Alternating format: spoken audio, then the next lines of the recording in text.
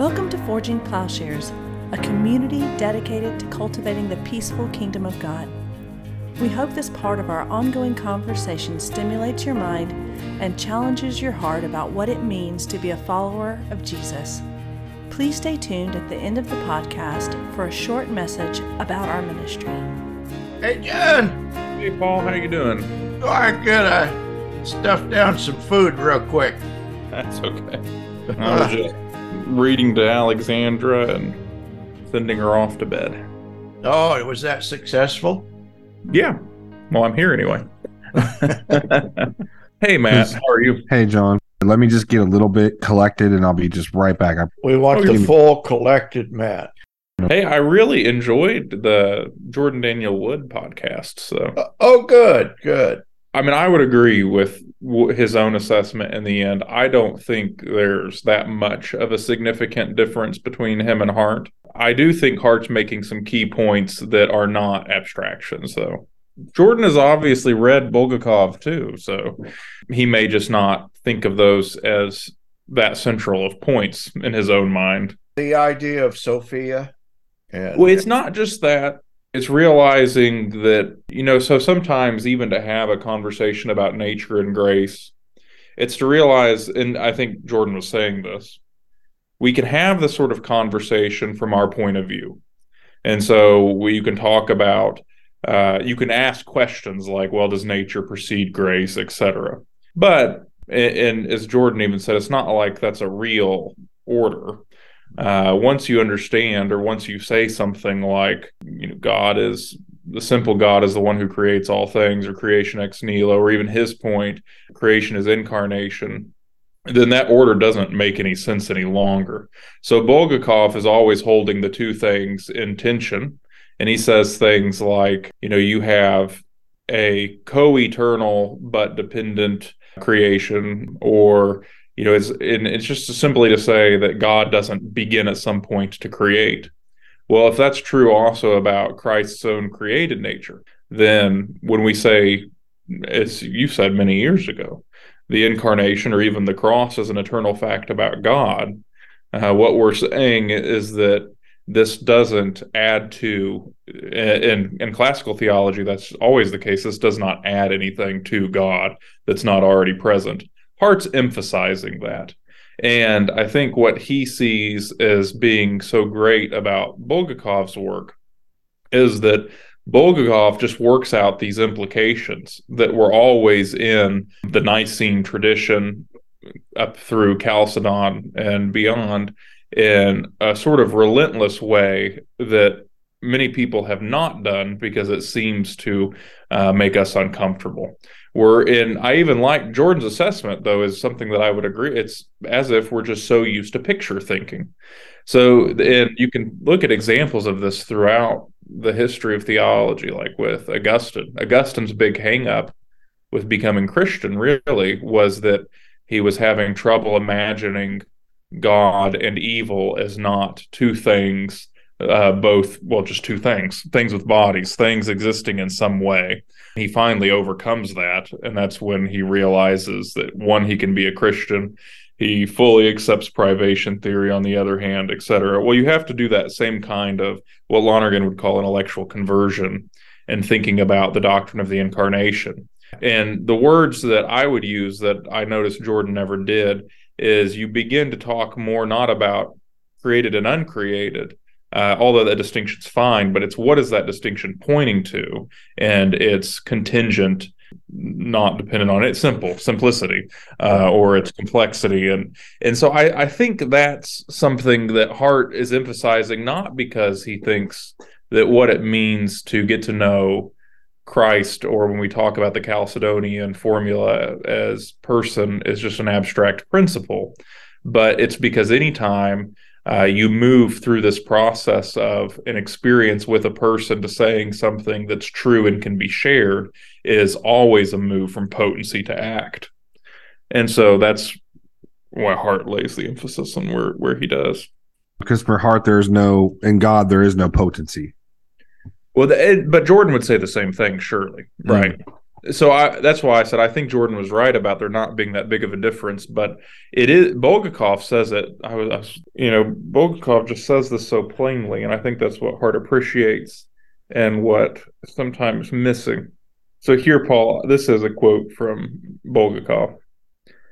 The creation of the world begins only for the world. It does not begin for God. The creation of the world exists for God in his eternity, and in this sense it is equi-eternal with God. But that which in God is eternal is revealed for creation only in time, and here only truly needs a translation from one language into another. Even though creation has God's creative activity is temporal for itself, it is eternal for God. God in his eternity creates the world for time, and therefore in time. Here, one is a genuine transcensus from the creative activity to creation, from act to fact, from eternity to time, and vice versa. Coincidentia oppositorum, the identity of things that are distinct and opposite. The temporal world, the world that exists in time as well as time itself, can be understood only in connection with eternity, which is their foundation. Conversely, eternity has its image or reflection in time. So I like from what I that. was I like hearing, it. I think Jordan would agree. Oh yeah, yeah. 100%.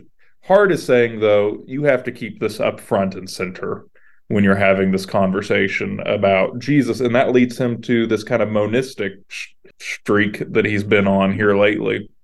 And because what he's saying is essentially, sure, we could talk about the two things. Sure, we could talk about human experience, but all of that has to presuppose some preliminary oneness or wholeness, or you wouldn't be able to make sense of those things anyway.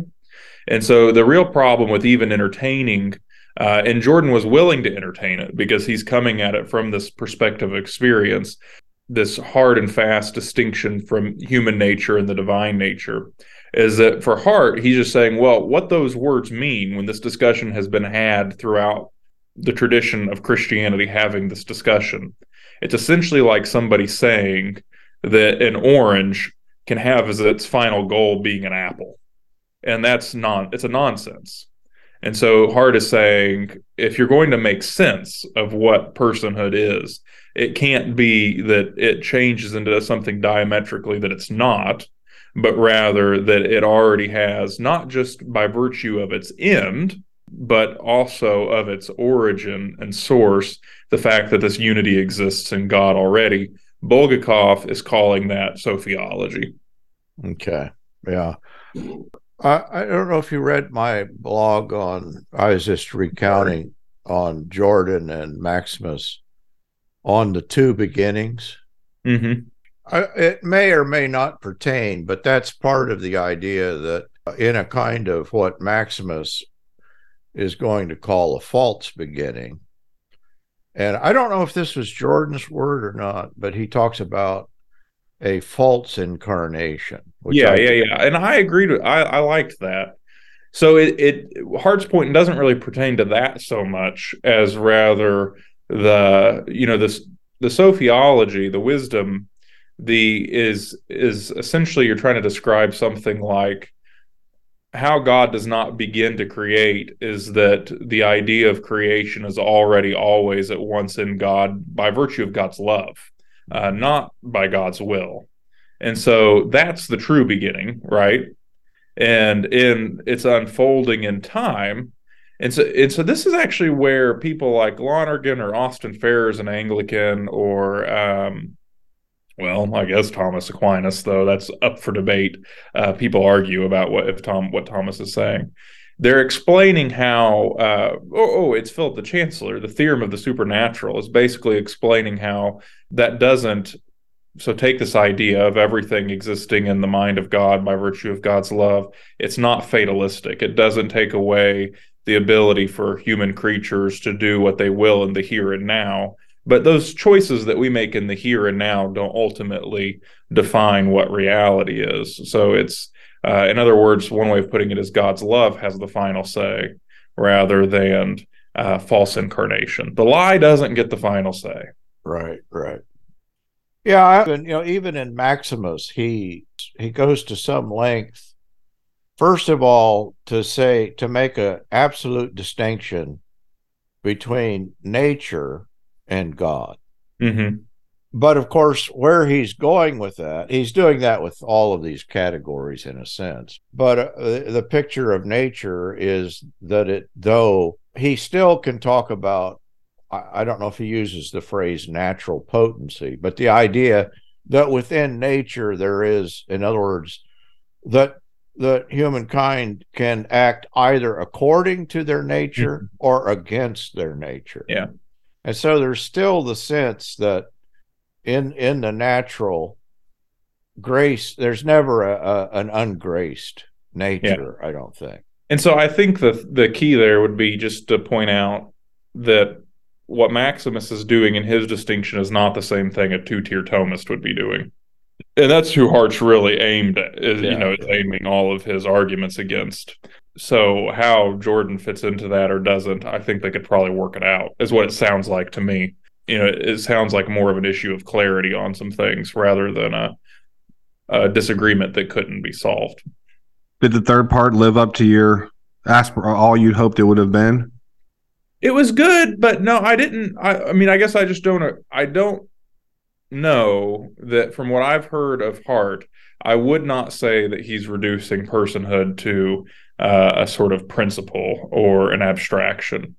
I think rather that this is the case of, you could do it from the way Jordan was doing theology, sort of from experience, that you could actually say that that is the way that we get to know people, is through experiences, unfolding the unveiling truth of the other person through a relationship. It's not as if we don't actually make judgments about those people and ourselves.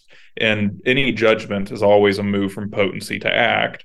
So that when Hart wants to say things that may sound like abstractions, actually what he's doing is just describing that move from potency to act. Anytime you make a statement after your mind has made the move from potency to act, it's going to sound more like something that is objective rather than subjective. But the key there, and I know Hart would agree with this part, is that objectivity only comes in and through authentic subjectivity, which is the Lonerganian, that's Lonergan's catchphrase.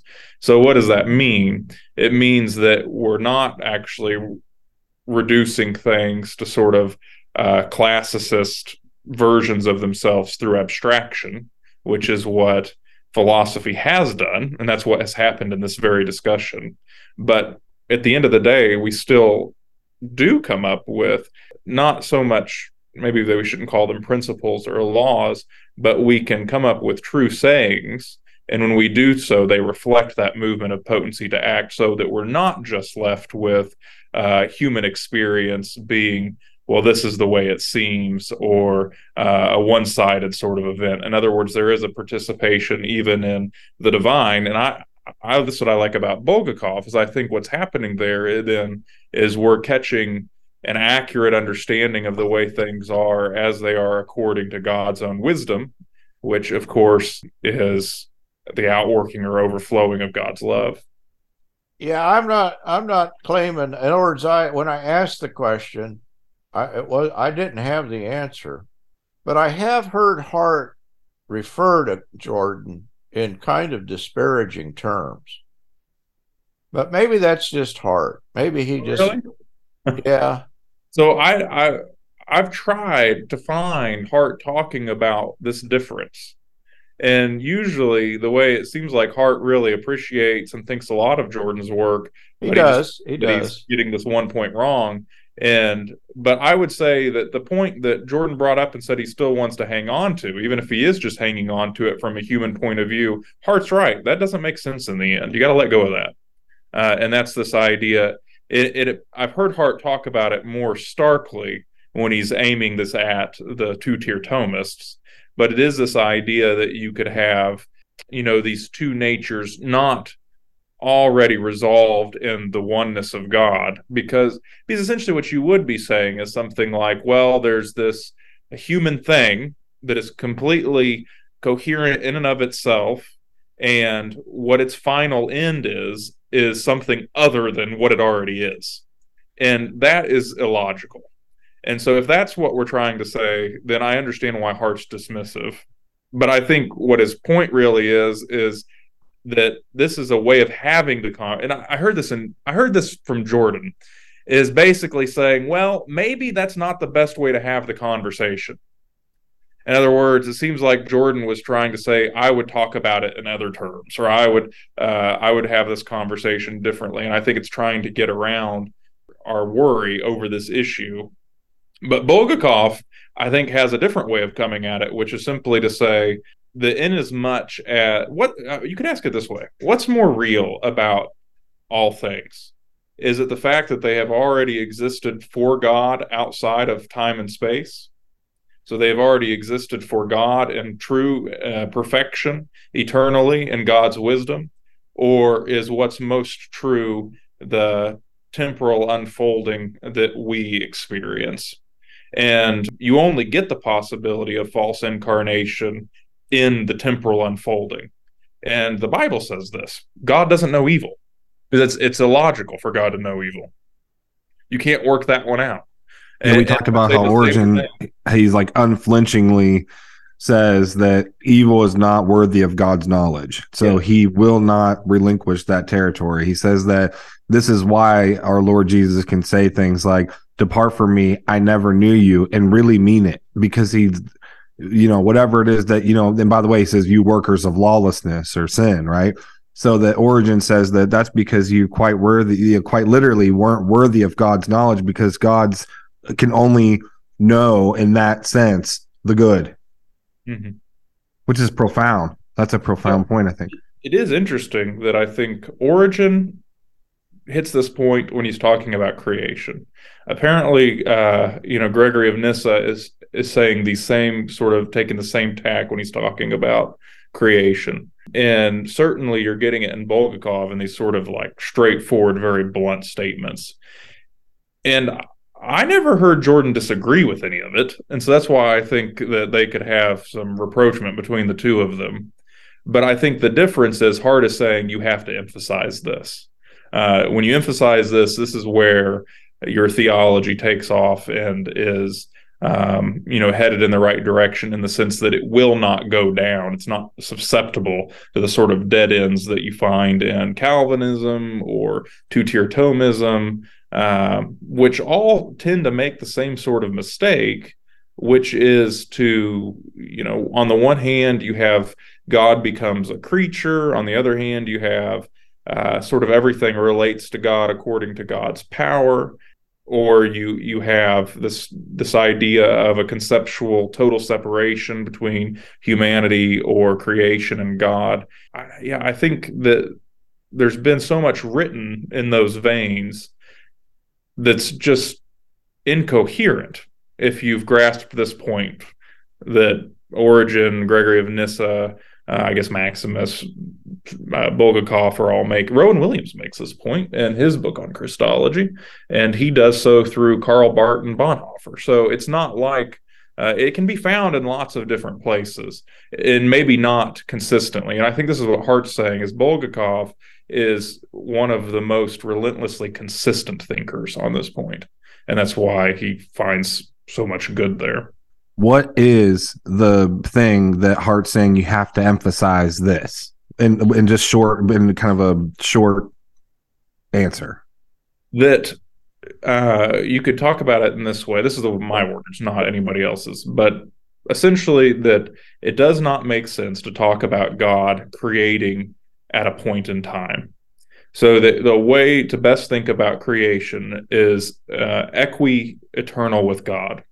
Except you have to then say that it's contingent, or it's it's not God in one sense, right? But it is already being understood, at least in the divine sense, as one unified sort of whole with God, that from our temporal perspective is always a falling away from that, or it's the exodus and redditus. It's the going out and returning. It's experienced in time as temporal, that we can make choices. We have space to move and to lie, to experience untruth, to undo decay, etc., all of these things. But you can only make sense of the sort of seemingly paradox. This is an interesting point between Milbank and Hart. Milbank loves the idea of paradox, and Hart doesn't want to put up with that very much, right? And he doesn't. It's the same sort of thing. But you can only experience these provisional dualisms in the time and space and temporal reality only because there is a unity. There is the whole that is it's Bulgakov. It's the Sophianicity of all of this. It's what exists in the wisdom of God. And Paul, isn't it interesting that it was precisely on this point all those years ago that you wanted to depart from Jack Cottrell, right? Because I think that you saw the implications of where this was going. Even what was that in the late 60s, or I don't know when that was, but the 70s. Was it back in the 30s or 40s? I don't know. But yeah, but that was a big deal for you, right? Like you saw. I don't know that you saw all the implications, of course, at the time, but you saw that this was a major point of departure, that the time is a creature, that God is in no way subject to time, space, matter, all these different things. And what was what was Cottrell? He just said that's not right, or where was he coming from? He said that God exists along a timeline. Which is, I think, how most people pick. And Jordan said this. That's how most people imagine this sort of thing and picture thing. I think it's right. Yeah. And Cottrell, he tried he did try to distinguish kinds of time, uncreated time and created time. But he was basically just saying, no, God exists along a timeline. And I kept saying, but you understand, you're making time absolute and God subject to time rather than God than being the creator of time. And he just would always act befuddled when I would say that. Like he couldn't. There was a kind of incomprehension. I don't know. It's interesting. I was thinking about the title, "You Are Gods." I mean, of course, Hart's taking that from, the Lord Jesus, who's quoting the Psalms. And just, it's such a succinct way, that this is said in the Vedantic tradition, thou art that, or there's different ways of sort of expressing this. But it's like the R is almost like the mediating principle between the subject and the predicate or whatever. It has to do with being or whatever. And it's just such a beautiful way to think about, what a human being is. And that's to me the profound point of what Hart was doing there. He lays it right out in the intro of the book, where he talks about that. Well, what this must mean is that God has always been human and humans have always been divine. So therefore, that the matter of time that Paul was just describing there, that kind of circumvents, right, that issue of making time like this absolute or this law, or whatever you'd want to put it. Because it's always been, we just did the class on Ephesians, and it just starts right there in the first couple verses that that we're seated in the heavenly places, with Christ, and that we've been given every spiritual blessing and all the. In other words, that from that, how do you say it, subspecie aeterni or whatever, the point of view of eternity is that we are God, that we're with God, that we're seated in the heavenly places with Christ, that we're sort of, from our perspective, moving along this continuum, and we are subject to time and to death, which may in fact be something intertwined. In the book of Revelation, there's this really interesting thing that happens. At the beginning and the end of the book, God will say, the Godhead will say, I am the Alpha and the Omega. And then Jesus repeats, I am the Alpha and the Omega. And at the end, it's the Godhead from the throne of God, I am the Alpha and the Omega. And then the Lamb of God repeats, I am the Alpha and the Omega. And Alpha and Omega, beginning and end. What is going on here? Well, it can't mean, I don't think it means, the beginning of time and the end of time, right? And so what's going on here? And what you also get, I think, is that the Lamb of God is the one revealing the world according to God in the book of Revelation, the Lamb who was slain. But it's almost functioning as an ego eimi, like in the Gospel of John. So God can say, I am the Alpha and the Omega, and so can Jesus say, I am the Alpha and the Omega. Personhood, the person of Jesus Christ that you meet in the book of Revelation, is revealing not only the face of the Father, but also revealing the deepest truth of all things, which is to be the source of Christian hope, also in revealing the Father. Which, I mean, I know that the John that writes Revelation is not probably the John who writes the Gospel of John, but wow, that's similar. That's a similar idea. So what you have then is what it means to be a person, a human being in the world, experiencing time, seeing this and then that, and then the end, which is another repetitive cyclical theme in Revelation, developing in the interval between the Alpha and the Omega, Jesus Christ, the God-man, revealing to you the face of the Father and the deepest truth of all reality. And that is where in the book, that's really the context for human beings finding salvation, access to the tree of life, access to life itself in God, returning to the garden, this sort of the return, right? And so I was just working this out carefully in that, or maybe not so carefully, that what is going on, or what could be being described, or maybe it's not in the book at all, I don't care, but this is how you ought to deal with Revelation, allegorically or spiritually, is we can come up with an account of human personhood as arising from the personhood of Christ, which is identical then to the life of God, the give and take that gives rise to the Son. And then also it is the what do we say, the economic Trinity that essentially reveals the immanent Trinity to us. But the economic Trinity also reveals the truth of ourselves and the truth of the world to us. And so I was just talking through that along these lines. This is God making us God, essentially, because it's the name of the Lamb that is placed on the foreheads of the human beings that are going to enter into the garden and eat the tree of life at the end. And that name in no way diminishes their identity or takes away from them, but rather it's the fulfillment of who they are. And this name is the name of the one who is the Alpha and the Omega, the one that can reveal the Alpha and the Omega that is the Godhead, the life of God that we don't comprehend or see. It's kind of cool depending on how you think about it. But, the first 10 words or so in English, in the beginning, God created the heavens and the earth. It's like right there you have time, space, matter. In the beginning you have time, God created the heavens, you have space, and the earth, which is like matter, right? But then Origen in his commentary on Genesis, and when I read it the first time, I was like, it was almost kind of confusing, because he says something like, you understand that this beginning doesn't have anything to do though with like temporal time, because the beginning here, Christianly understood, is Jesus Christ.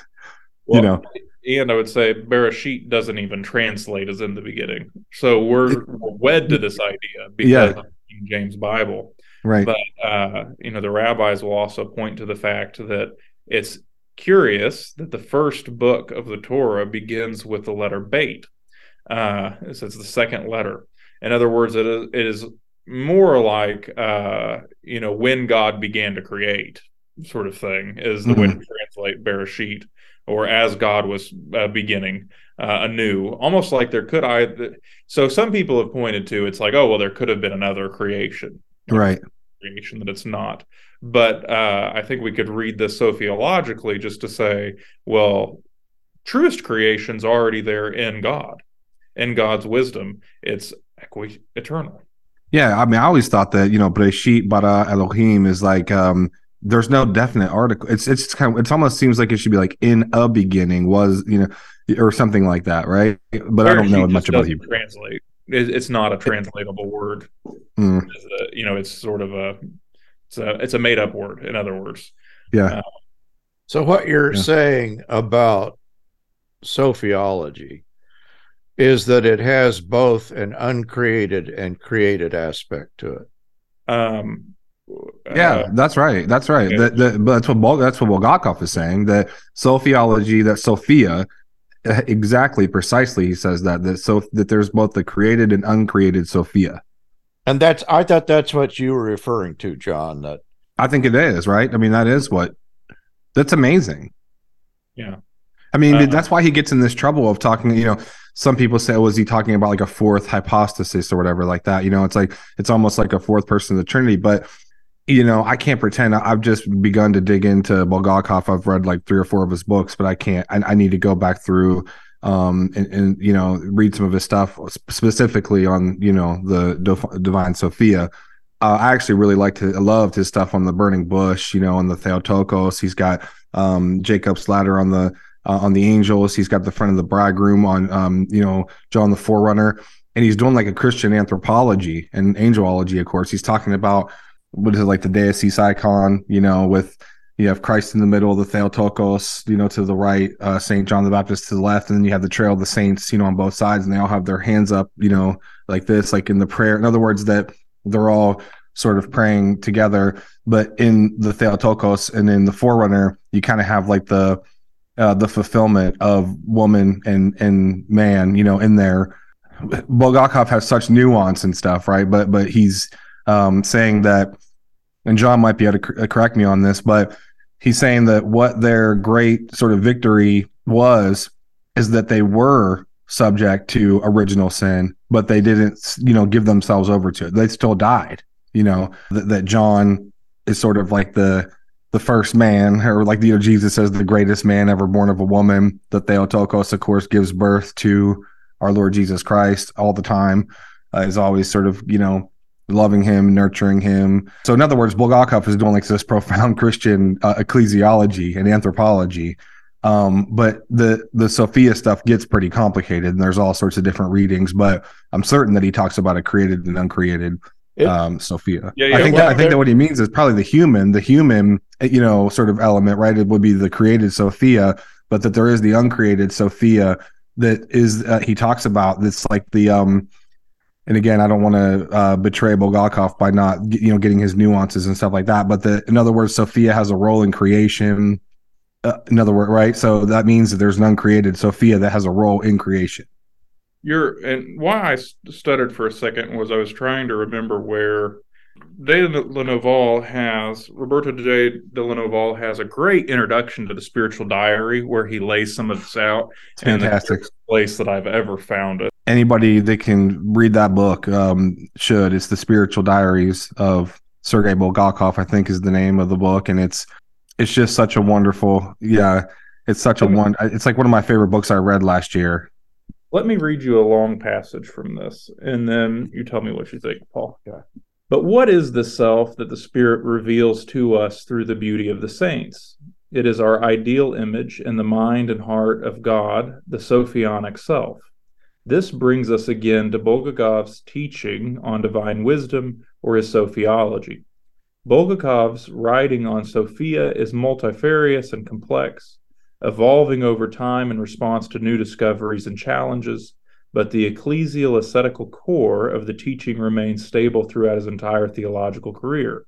At the heart of the doctrine is the insight that God's creative intent for the world, the ideal image or Sophionic image in which God rejoices, struggles in this life to become a reality on account of human sin and rebellion. Bulgakov can consider the question of Sophia an abstraction from sin, of course, in a theoretical mode. We may call such a perspective the creative, as opposed to the redemptive. In the creative framework, which is the state of things before the fall, the world in God's original design constituted the artistic recreation of the eternal ideas that together make up the ideal organism, the divine Sophia, the wisdom that existed with God before creation and whose joy is with the sons of man. This is God's art, to take the ideal images of creaturely realities, plunge them into nothingness, and let arise the world of becoming and matter, in which the ideal images function as causes but also as norms for creaturely existence, both forms and entelechies in the Platonic and Aristotelian language Bulgakov borrows. Such a world is by definition incomplete, for the balance between nothing and being is unstable, and creation can revert to chaos should the garden not be properly cultivated, if matter is not transfigured so as to become transparent to its sophionic basis. Yet no part of God's earth is as metaphysically unstable as the human being. For unlike the other creatures who do not share in rational freedom, each person is created incomplete, awaiting the subject's own self-creation. The world was only pre-created in the human being, who had to create himself from his own side with his own freedom, and only then enter into possession of the world, having brought to realization the general plan of creation. Ascesis, then, was proper to humanity even before the fall. Had humanity rejected the temptation to elevate the creature above the Creator, the divine likeness would have shone through, making art and ascesis one. When the divine image, the ideal image, will be fully manifest in creatures, then the gap between ideal and real is overcome, and matter clothes the intelligible world of God's creative ideas and resurrection flesh. That's just great stuff. I mean, that's a true picture of co-participation, or the way Bulgakov is describing it is God's art, and it's our contribution to his, and isn't there a passage there that, we, I forget, I think Hart translates it in a way that's like that we're God's, it's the Ephesians 2 passage that, we're his sort of workmanship, but it's like his artesian, I can't remember the exact word that he uses there, but that we're his work of art, but we get to participate in the actual creation, I guess, right, of our that's the thing that Bulgakov is getting at with the Theotokos and with John the Forerunner, is that they're choosing Christ, that they're choosing God, that they're choosing to be truly human, that's their great victory over, quote unquote, original sin. That it's not that they weren't born with, the ability to die, but that they were born, subject, that they both died, but that they were full participants in their own creation in Christ. I think maybe it's Origen. I can't remember who he's reading the Psalms. And in the Psalms then is detecting Origen. It may be detecting, there's that Christ is creator, or he doesn't use that language. He actually talks about the Father creating through Christ. And there is the uncreated wisdom of Christ, but then there is the created wisdom of Christ through which the creation comes about. So might I just add that this distinction is not one from Greek philosophy, but it's actually this profound biblical distinction between one way of looking at this from the creaturely perspective is redemption, but the other way of looking at it from the wisdom of God is as creation. So that's how you can say, well, incarnation is creation, or creation is incarnation. And what that would mean is that there is in no sense, is there a humanity that has not. Humanity has always meant, in that sense, becoming God.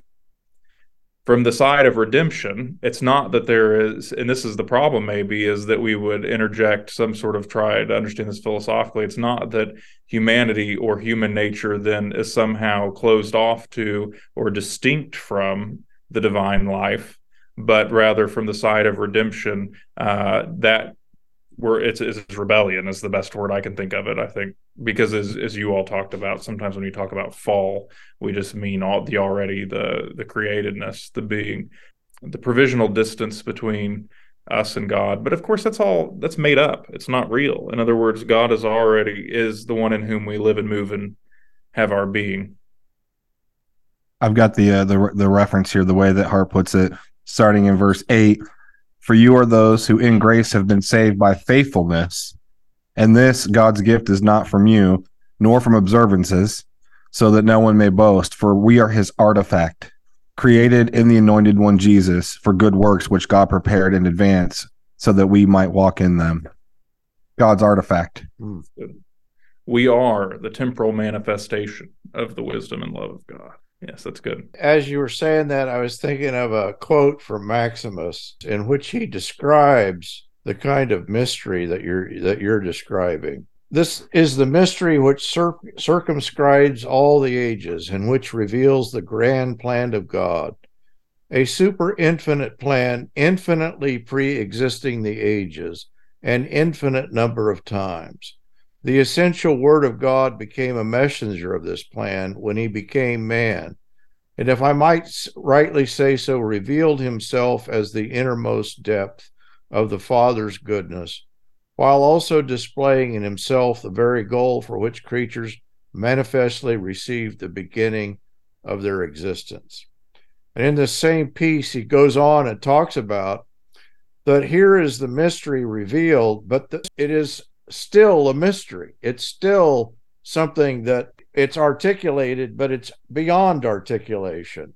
It's seen, but it's beyond being seen. And he uses this kind of language in which we've encountered this thing in the person of Christ, but in some way it's overwhelming. It's still an overwhelming mystery. And I think that's kind of what you're describing in being, that this thing is just, it is this kind of encounter with something that is existentially beyond us. Yeah, it's two things that Jordan Daniel Wood said that really stuck with me in that interview. And I told him the first thing is that whenever he said that God is raising children, that the purpose of creation is for God to raise children. Man, that's like a great heuristic or whatever to think about what it means to be human. That your Father in heaven is raising you up, as he's taking you by the hand, he disciplines you, etc. He loves you, and the other thing that he said, and this is from St. Maximus, that I just, it's so mind-boggling that I hope I get it right. But he said something to the effect of that humans will become divine to the same degree that God became human. Fully. There's a total identity. Fully. Yeah, there's a total identity. But I mean, this is the amazing thing, that God's kenosis, that he lowers himself, and to the same degree that God lowers himself to become human, that humans will be raised up to become God. To the same degree, Maximus says. This is where thought, like there's an end to thought. What must that mean? That's what Hart's working with when he talks about part that I didn't like. I don't think Hart is doing some abstract principle. It's just that idea. What does that mean? Well, it means that God being human and humans being God is already compatible. So there's nothing about your humanity that is incompatible with being divinity. It's amazing. You are gods. But to imagine that, what would that mean for me as like I just described, for like a local, sort of localized psychological drama or whatever, to become God to the same degree that, Christ, the God became human. Like, what does that mean? Nobody's going to jump on that one. It's been a wonderful conversation. I'm sure glad we could do it. You're gonna get super good at editing, man. They're gonna like call you to Hollywood and yeah. Actually, I was kind of proud of the way our talks with Jordan turned out, because it turned out to be 3 neat segments. We never planned well enough that actually happens, but it did happen that way. So yeah, I really appreciated that you included both the introduction to the talk with Jordan. Your job as an editor always, is to make people look good. That's what the job of the editor is. So, just if me or John said something that was weird or too, bleep out the F word, whatever, you're gonna have to do some stuff. Yeah, so the part that makes me nervous about you including the first bit is I said, I think this is the difference between Hart and I really don't know. We need to get Hart. We got to talk to David Bentley Hart. And I liked that Jordan was basically resigned himself not to being in the academy, but also just thinking of like, what's wrong with us that we get so neurotic? That's what we do want. I've never talked to somebody who's enjoyed it. It's a miserable experience. You know what I mean? It does sound, it's terrible. And I think that Paul's right, what he was saying about, think about the stuff that you've done since you broke with Central. It's like, it's so much better. I mean, it just is. I mean, I loved it when you were Central. It was my favorite part of Central. But once you broke out of that, I mean, you've gone to heights that you never would have gone. You just wouldn't have been able to. it held you back. And that's why, I mean, whenever John said, I don't think I'm going to do, the PhD or whatever, it's like, well, if you want to do it, cool. If you want to be whatever you want to be.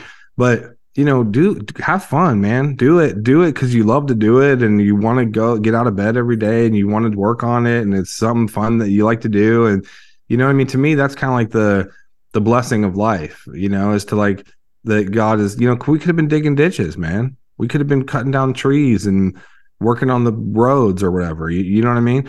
So I think it's like a real blessing that we get up and, help people for a living and read or whatever it is that we do. But yeah, I meant that when I said to Jordan, I'm like, well, it must not be a position worth having if you can't get it. Like, it must not be, it's some silly thing if they're worried about, we don't want to have someone who's too, you don't fit into the Roman Catholic mold or whatever it is. It's like, well, then, dude, then be a stay-at-home dad and just write. We'll read what you wrote and raise your kids, and we'll, it'll be awesome. And you're gonna get somewhere just because you're he's cool. He's he's really likable, and he's brilliant, so he can do whatever he wants. But yeah, you're right, man. It's like, it seems like it sucks. Yeah, I must say that I'm having a lot of fun. And taking the cream of what we were doing was having the conversation. Mm-hmm. And now it's sort of become the full-time part of this. So yeah. I feel like, I'm having more fun. And by that also, there's obviously a lot more freedom. Time flies. I got to write a blog still. Oh, come on. Not tonight. I'm finishing up one. I'm doing part 2 of my examining George's last chapter. There's something to be said for, this is more about my SMU cohort. Theological writing does not have to be a burden to read. Yeah. That's right. I just read some stuff sometimes, like, you could remember that you're asking somebody to read this. Yeah. John Milbank kind of set the bar as low as you can get on that. Yeah, it's so terrible. It's terrible. It's terrible. Like, it shouldn't have to be that way. I think that's why Hart sells so many books. He's fun. He's a great writer. He's fun. He's fun to read. There's an art, to it. I mean, really, there's an art to it. Because like I think Hart even said that he was like, man, I feel bad for people who just like read theology like all the time. It's like, what a waste, man. Read some fantasy, read some, you know what I mean? It's like, read something fun. I mean, it's a lot of drudgery. Like, I love reading Origin, but it's like you're putting some work in, but there's some gold there. You really are mindful. Translation, probably as much as anything. I mean, it's the distance and time between you and him, and the translation. I mean, actually, that was a bad example because actually, I find Origin really fun. Like, I open up Origin, I'm like, oh, this is fun to read. He's just get a good recent translation. Yeah, well, his homilies actually, his commentaries are kind of hard, but his homilies are just they're short. They're reading awesome. Philip Schaff's version. It's I think, Matt, you sent me that. What you just quoted Hart as saying is in an interview with him, and he basically says something like, "Well, I mean, I write theology because it's my day job, but like, that's not real life." I know. I was kind of bummed out when he said that. I was like, really? My favorite blogs that you have written were stuff like where you would tell a story. Like, I remember the story. Like, I remember the blogs where you were talking about you were in the West and you were out, riding your horse and stuff. And then, like, I remember the ones, we always joke around about the one you shuffling around in your robe and your slippers thinking you were going to die. Like, those are the ones that stick with me because it connected with it. For some reason, it had like this human connection where it was like, I mean, that I don't mind doing the tedious metaphysical stuff. But yeah, at the end of the day, it's like, nobody cares. For one, you're just trying to, and all you're doing ever is you're describing some reality that's ineffable anyway. And the worst people are the people who think they figured it out. It's like, one of my blogs I had the most fun with was actually describing liberty. Yeah, it kind of fit with our conversation tonight. I described, I just described my typical Sunday at Liberty, and I go in, the beginning of church where the men are standing around, and Dale, who almost never says anything, just a quiet, humble man, But he started telling this story about his daughter who got a new car, and it was an Audi, and the tire on it was deflated because the Germans had so precision engineered the wheel well that they couldn't have air in it. And then there was no way of inflating the tire. And he went through, the tow truck came and they couldn't inflate it. So he told me the story, about a 10-minute story. And then Larry came in, and Larry hadn't heard the story, and he repeated the story word for word, didn't leave out anything. And then Nina plays on the piano, come ye, oh, come ye, and we all go forward. And then, we have Sunday school. And that week, Larry has this thing about Kareem Abdul-Jabbar. They're all basketball players, by the way. In Missouri, I don't know what it is, and he just thinks Kareem Abdul-Jabbar, there's no human being better than him. Wow. And the thing that... Does he know about his activism? Well, and the thing that always mystifies him, he said, why did he become Kareem Abdul-Jabbar? Why did he convert to Islam? Yeah. And, I try to say, well, for black experience, that black Christians becoming Muslims, that's not, but he never listens to that. And then Lois was there that day, and she got to talking about reincarnation, and that, she believed that even Hitler would be saved in his reincarnate state. Everybody, at the end of the lesson, everybody seemed pretty happy, content with what was said. And we closed out the lesson for that. It's just the mystery of being. There was actually more in there about the cemetery, the cemetery plot. Larry's a little afraid. We got these cemetery plots, and they're only $60. But he's always a little nervous that the interlopers will come in and want to be buried out there. That they're not real particular. There is Ed Shearer is there. They hung him, but they went ahead and buried him in the cemetery. He pointed out the grave. Yeah, he's down there in the corner. Oh wow. So I end the blog. I don't think Larry needs to worry about the interlopers, but should you want, there are $60 plots, and all they require is the investment of a total lie. See, that's good. Yeah, that's good. That's the kind of thing people want to read. Yeah. I don't think anybody read that one, but I always liked it. So, Matt, I know you don't like long sentences. I remember this. You know where I learned that from? Back in the day when you were editing Paul's book. Yeah. And I was working on the index or whatever. Mm-hmm. Paul said, Matt doesn't like long sentences, but I think it's okay. I mean, there were some long sentences in there. But in the vein of writing things that we like, I want to share just this one sentence with you that you'll read. You could read it anyway, but the thing I wrote for Paul, I thought this sentence is just so good. Actually, it's 2 sentences, or 3 sentences, whatever. But I started out, in the parlor of a grandly decrepit Episcopal church, we began to create a community of people becoming whole, integrated, healed. Like moribund flesh, as individual worshipers bound together by the felt need to allow the Protestant Episcopal Church to submit her doctrines and liturgy, along with the Holy Scriptures, as opinions to be considered by rational minds, we endured the malaise of mainline Protestant decline. As a community of Christians, though, we grasped for the potency of ancient ideas reborn toward a politics of friendship, which constitutes the politics of God's eternal community. But I just love making fun of the Protestant Episcopal Church. I love writing it out that way. Yeah, no, that's still the technical name, the Protestant Episcopal Church of the United States of America. Yeah, no, it had like a nice like the great writers always say, like, make sure you read your stuff out loud.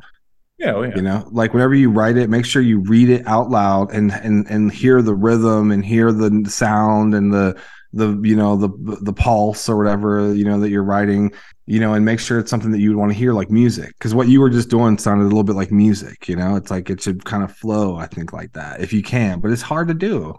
Yeah. But when you write that sentence and you think, man, that was a good sentence, it's a good feeling, Good. There's been so many bad ones, it's like hitting a good golf shot, Actually, one of the best phrases, I only get see, I have to move to another church now because I've already used it here, that I got from Paul is just, I was awoke from my dogmatic slumber. Yeah. That was like that's like a turn on the Kantian. Yes. Yeah, I stole it. You stole it from Kant. Yeah, you stole it from Kant. Okay. I gotta go to bed, man. It's almost 1:00. Love you guys. All right. Great talking. Good conversation. We'll Thanks for being a good editor, Paul. Just remember us in your kingdom. Right. All right. Make me look bad. Yeah. I won't. Bye. Forging Plowshares is a community dedicated to cultivating the peaceful kingdom by providing in-depth, transformative biblical and theological education and discipleship. If you have found this podcast valuable, please remember to share on social media. If you have questions about what you've heard, or if you'd like to learn more about how you can get involved with Forging Plowshares or even support this ministry financially, please visit our website, forgingplowshares.org.